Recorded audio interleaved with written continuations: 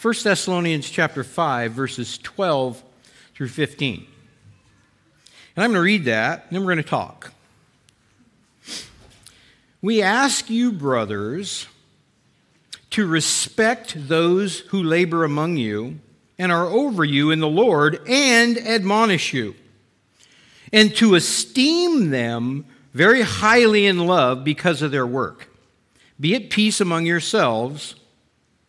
And we urge you, brothers, admonish the idle, encourage the faint-hearted, help the weak, and be patient with them all.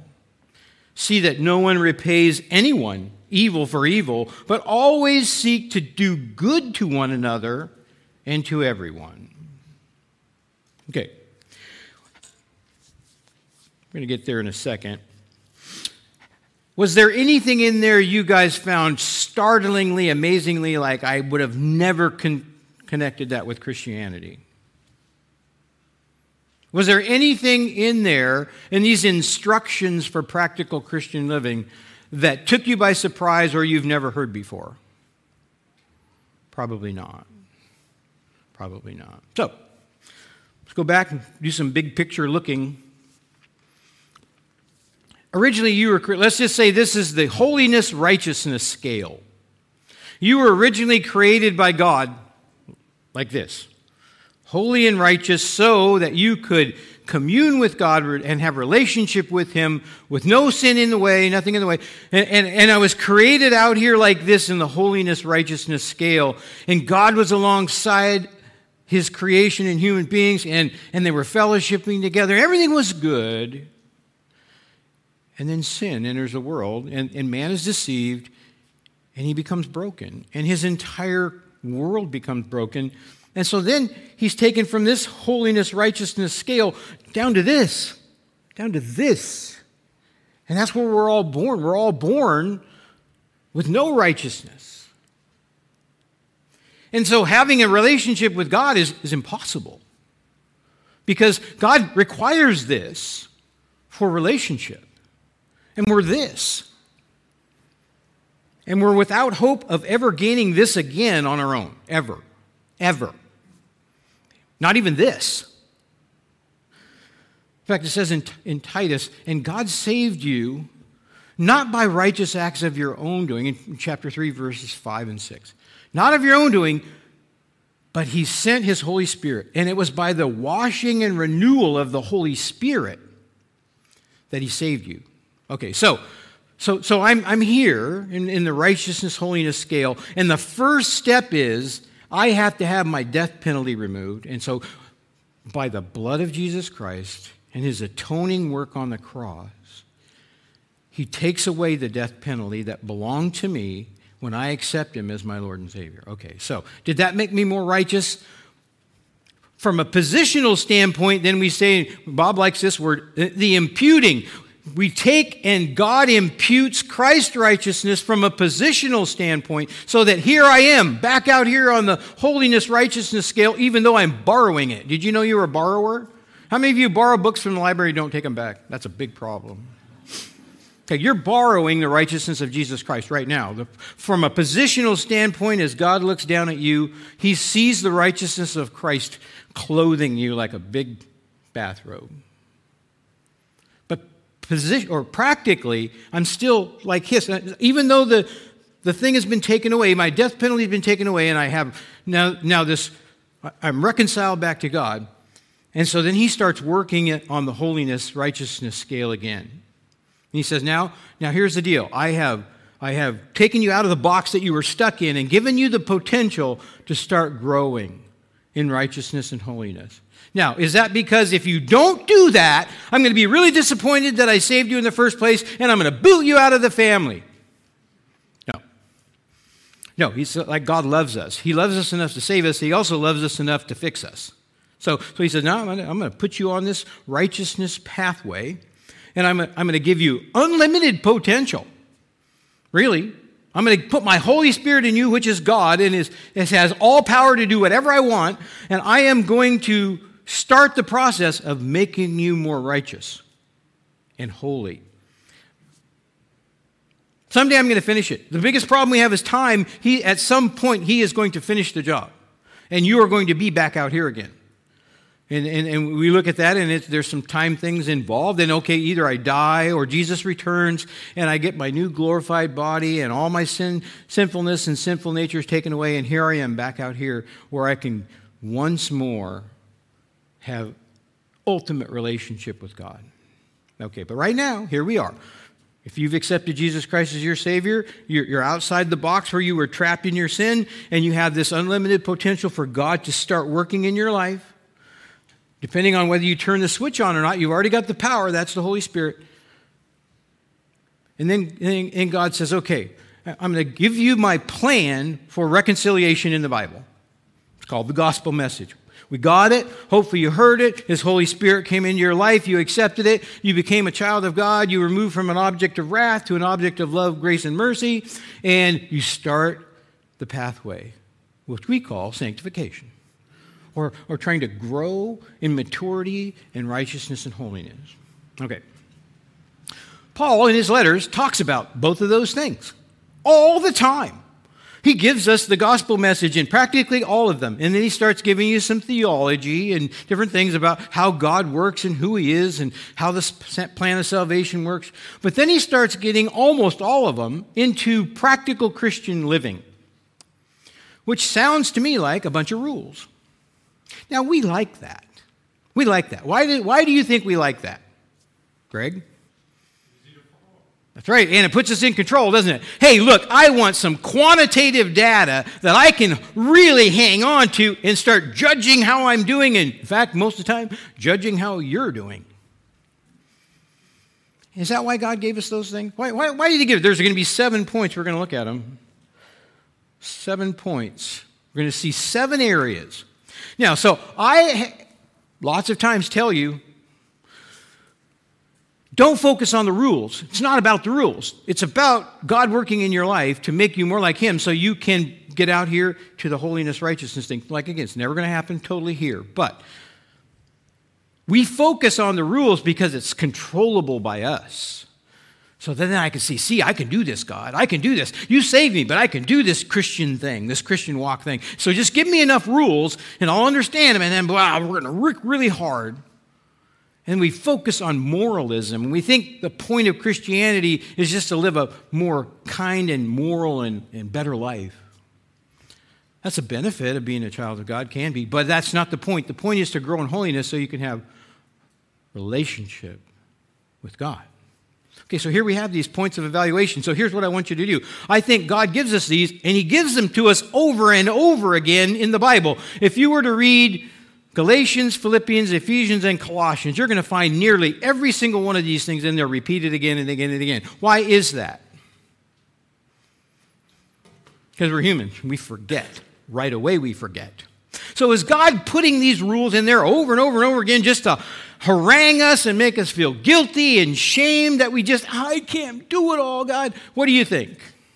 No, I don't think so. I think he's saying, look, here's are things that you constantly go wrong on. I'm going to bring them up so that you can evaluate yourself on a constant basis and say, here's an area in my life I need to give over to God. Here's an area in my life, God, where I'm falling short. Not to feel shame about it, but so that I can identify it and turn that thing over to your Holy Spirit so that you, God, can fix that in me and I can achieve more holiness so I can have a better and more pure relationship with you right now. So here we go. I'm going to ask you to say to yourself, or you want to whisper to your neighbor, I really stink at that one. You can. But let's look at them and evaluate ourselves to say, is this an area of my life that God needs to own more than he does now? I was going through this. I don't know. You saw that first part, right? I mean, so it's, we ask you, brothers, to respect those who labor among you and are over you and admonish you and esteem them very highly in love because of their work. I think I told Dee Dee, we were just going to scrap the rest of it and just talk about that one the whole time. No, just kidding. It's like self-serving, right? Hey, you guys straighten up. I need some respect here. That's not what it's about. So what is it saying? Let's just take a look. So it says, respect your church leaders and esteem them with love.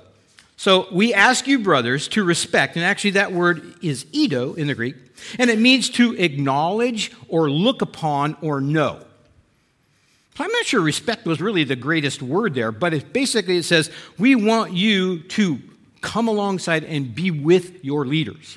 And know them not just in an intellectual way, but a deeper way, and who labor among you, who become wearied by work in service of you.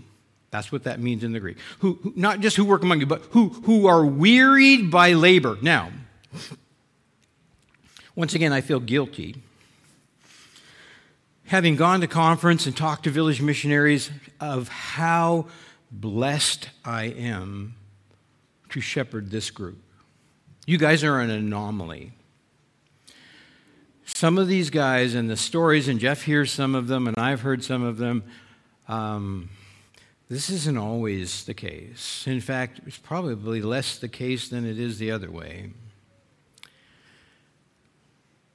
And so I know it's not always being done. And some of those stories, and I know you probably heard your dad, Lori, tell stories from the field of different ways where he's been wounded and abused or, treated unkindly or judged or whatever.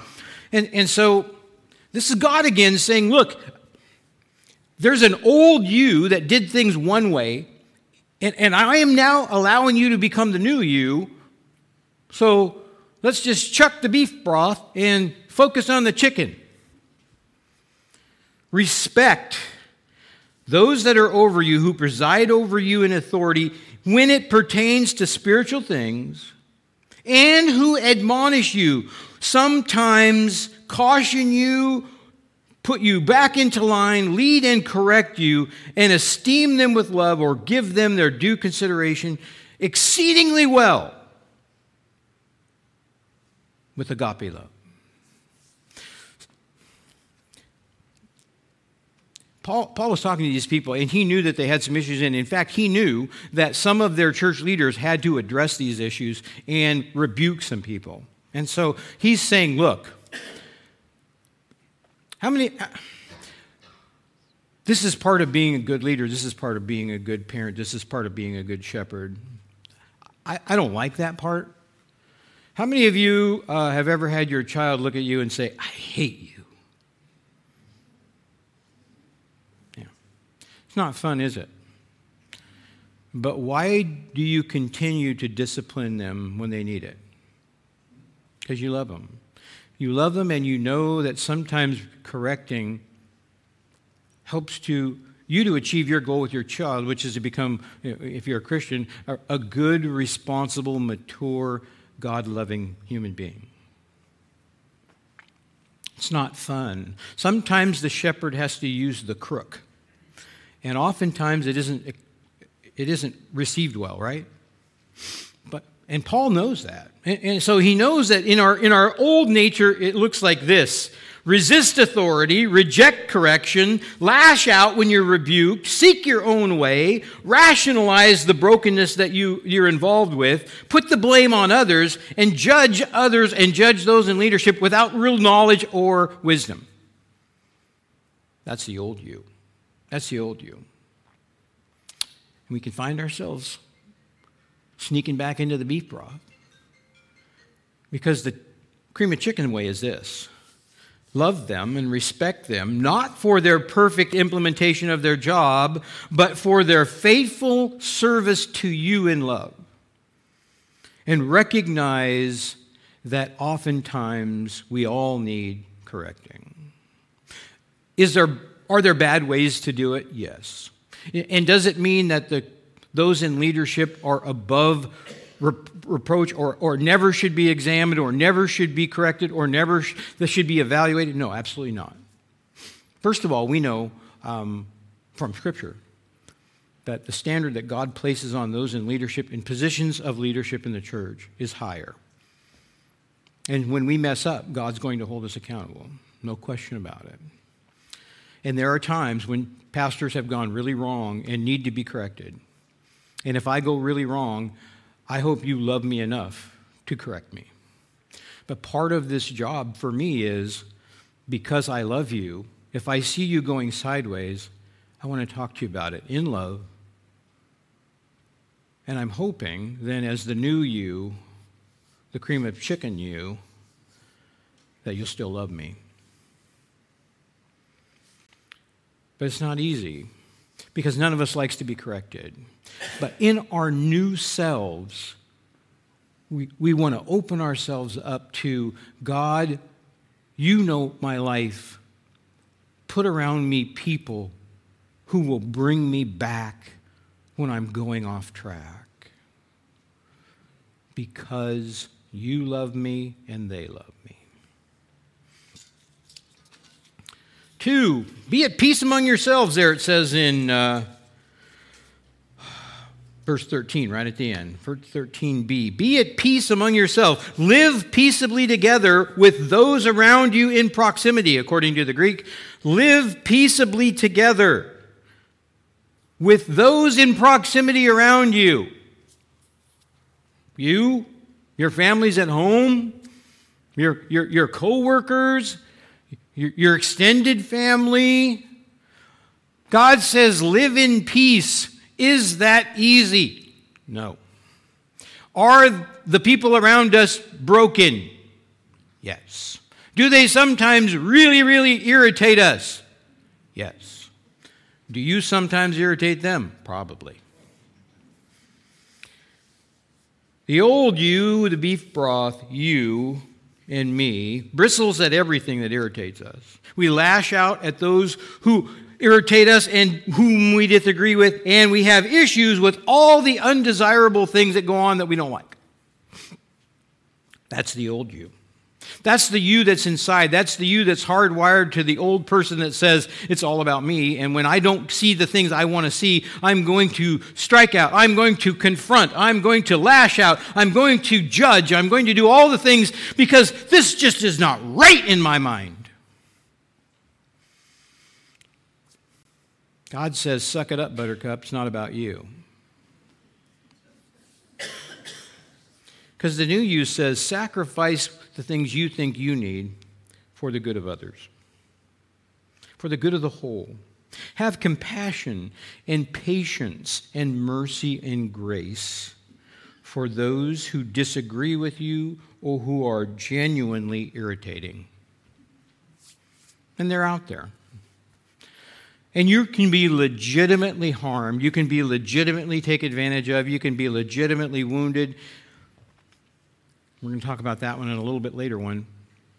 But in order to live in peace, you have to say, not peace at every cost, not just go along to get along, not just compromise so I can never be in a confrontation. No, that's not what it's saying. What it's saying is, as far as it comes for you, sacrifice your own needs and wants for the good of the whole. That was Jesus' example when he died for you on the cross. Be at peace with one another. That's the new you. Sometimes we have to bite our tongue. Sometimes we have to just say, gosh, that wouldn't have been what I would have done, but okay. Peace is important. Peace is important in your family. Peace is important in your life. Peace is important in your church.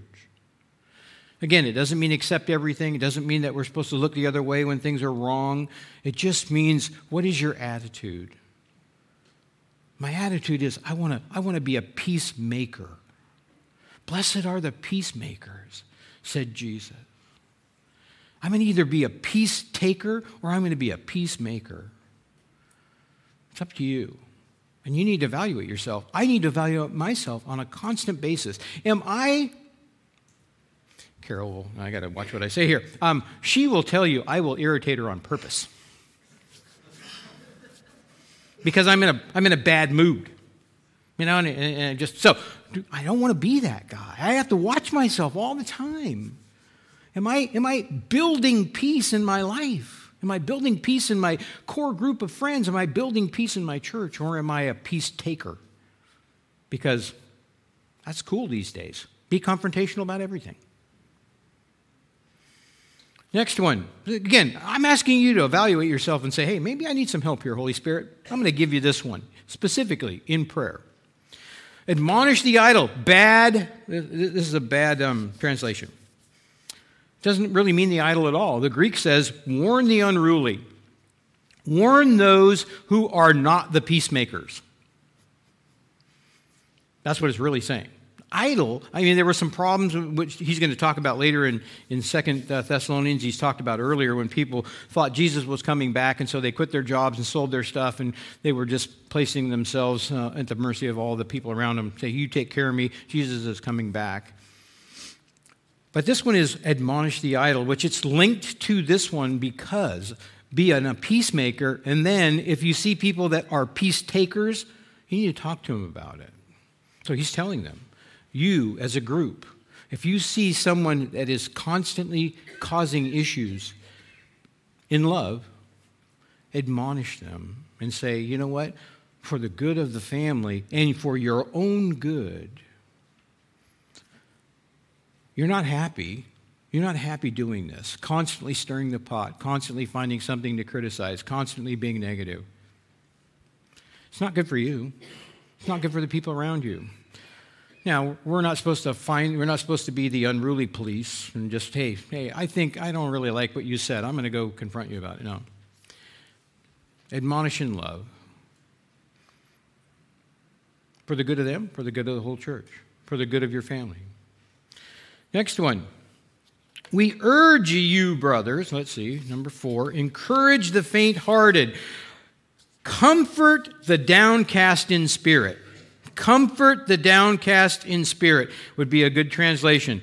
Not just encourage, but console and comfort the downcast in spirit. Now,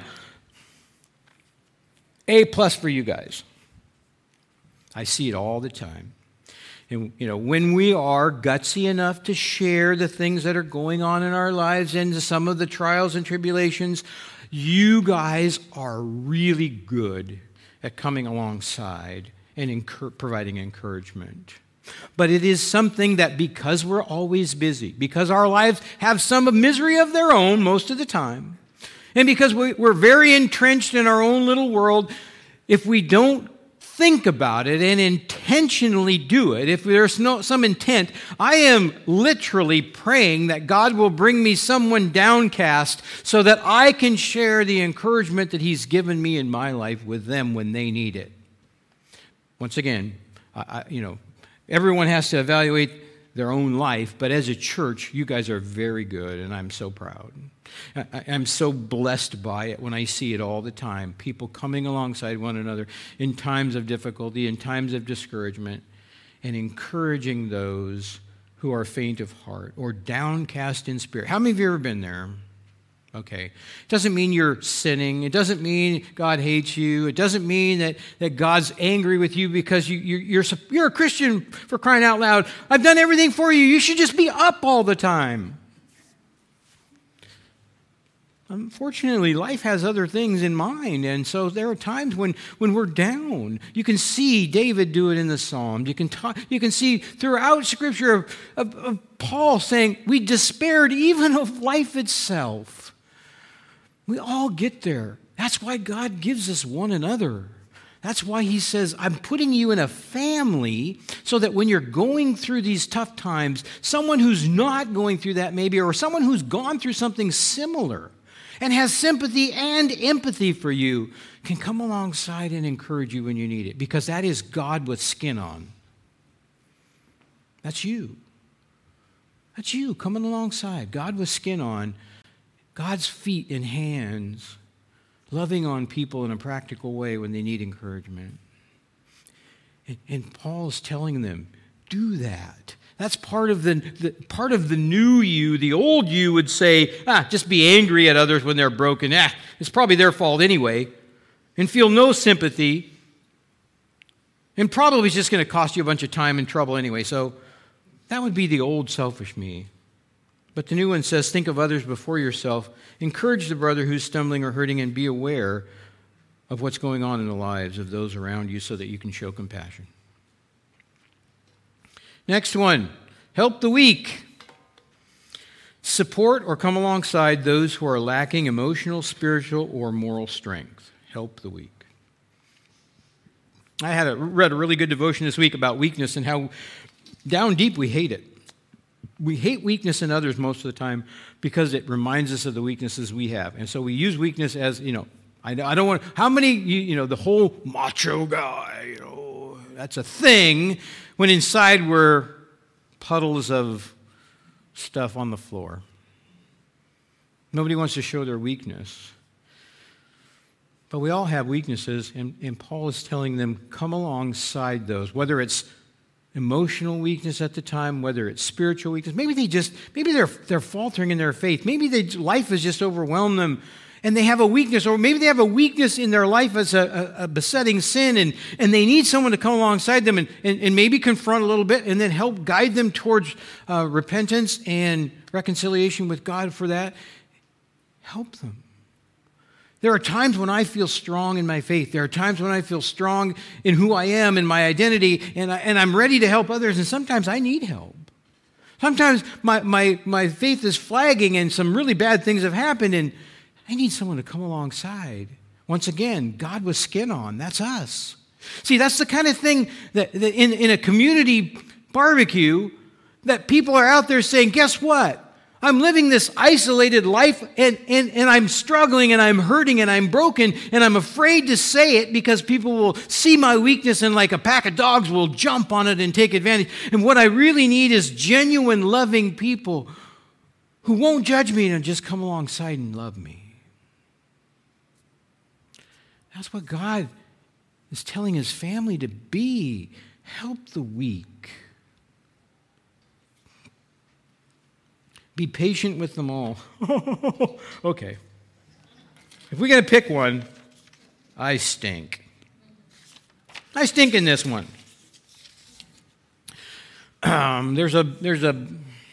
We all have them. We all have our little imitation labels that I can peel off the beef broth and maybe it'll say cream of chicken, Christian. There's still some broth inside the can, right? I can put on that I'm a Christianly pastor guy, and I just love everyone, and I'm always kind, and I'm always patient. But then I have eyewitnesses who will tell you that is not the case all the time. Have patience with all of them. Have patience. Be forbearing and long-suffering towards all men. What that is basically saying is, look, we know you're suffering. We know other people can be trying. We know other people can get in your way. It isn't like sometimes you aren't legitimately being hurt here or inconvenienced. That's true. Be long-suffering. I go to the parable of the unmerciful servant, right? And I think, gosh, God, how can I even dare to be impatient with others when you're so patient with me? I'm sorry, but I'm going to do it again. I particularly hate waiting at stoplights and standing in a grocery line. And I've probably told you the story. And I get up to a grocery line, and somebody in front of me, I'm 65, I can tell old people jokes, I get behind the lady who is trying to pay, out of her little coin purse. And first of all, it takes her quite a while to find it and everything. And I see the checkers looking at me like, gosh, I'm so sorry. And, first of all, she's going to try to write a check, and then that doesn't work. And so you can tell the checker's looking at me saying, okay, this lady's really holding up the line. And in my flesh, why did I have to choose this line? then God will catch me and I'll just kind of laugh. Yeah, okay, God. This is the patience test again. The one I fail so often.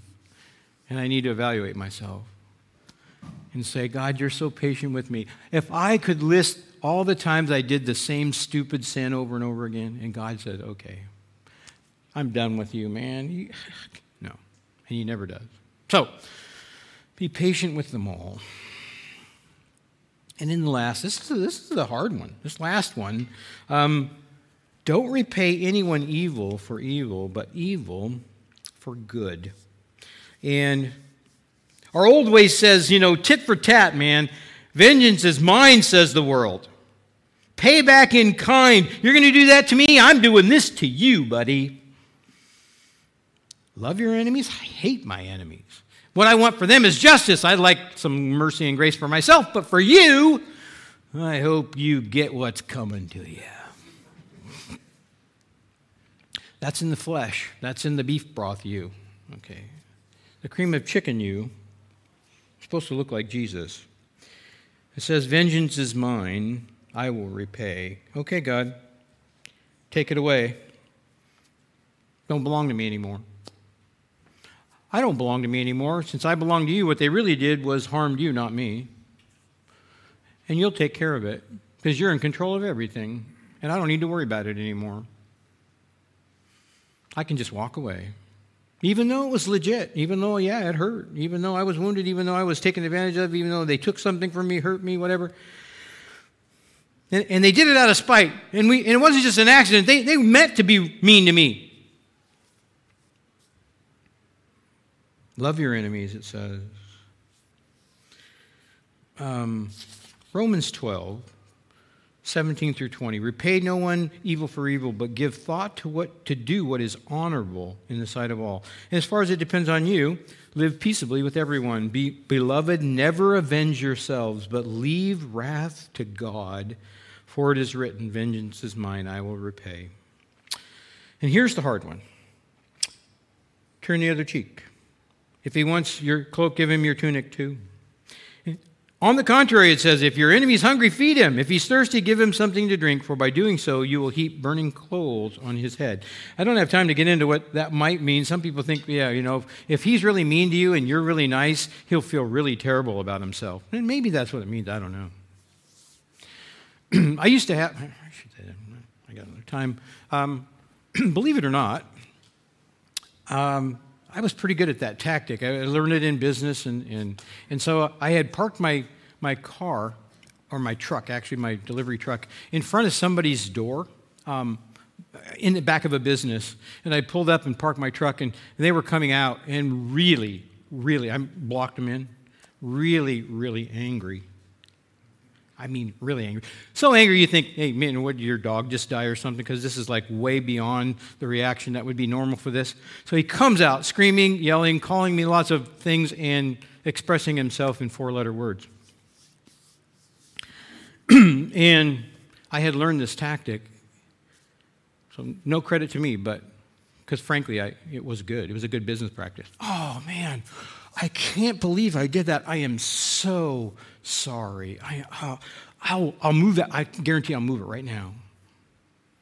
And that guy comes back later, is like, hey, here's some cookies and stuff, and can I take you out for a beer? And gosh, and his demeanor changed just like that.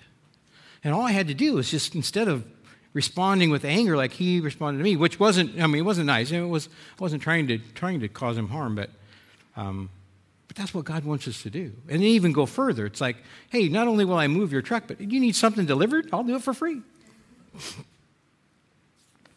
This is a hard one for us. Because the old us is like, buddy. Tit for tat. You find yourself doing that? Feeling justified doing that? This whole love your enemy thing, as far as the world is concerned, that's insanity. It doesn't make any sense. What's in it for you? Nothing. Everything. That can be like Jesus. It doesn't seem like it's going to make sense from the outside. It doesn't seem like I get anything out of it. It Doesn't seem like it does anything but just, hey, you were mean, and now I'm going to do nice stuff for you. Who's going to do nice stuff for me? God. Oh, this is a hard one. So evaluate yourself and see, where do I line up on this list? I don't need to know. But if there's something in here that you need to give to God, because, yeah, I understand it. The words are pretty simple. These principles show up in Scripture all the time. But sometimes we don't stop to do an evaluation and see, hey, you know what? God's in there, and He's trying to move us along this sanctification pathway. And unlike your salvation, which you had nothing to do with, you participate in this one. In my book, it's surrendering on a daily, moment-by-moment basis, and then fleeing from your old self and putting it at the foot of the cross. If you don't, the sanctification process is going to take a long time. Okay. Think about it. Then come to me and tell me which ones you really stink at, and I'll pray for you. No, I'm just kidding. Because I'm not telling you which ones I already told you one I stunk at, but it is something to, if you aren't thinking about it, if you aren't praying about it, if you aren't consciously giving those things to God, good luck with fixing it on your own. Okay, let's pray. Dear Lord, you are the God of our salvation, but you're also the God of our renewal. Thank you so much that you love me enough to save me and change me into cream of chicken soup. So Lord, we just give you all the praise and all the glory for what you've done. In Jesus' name, amen.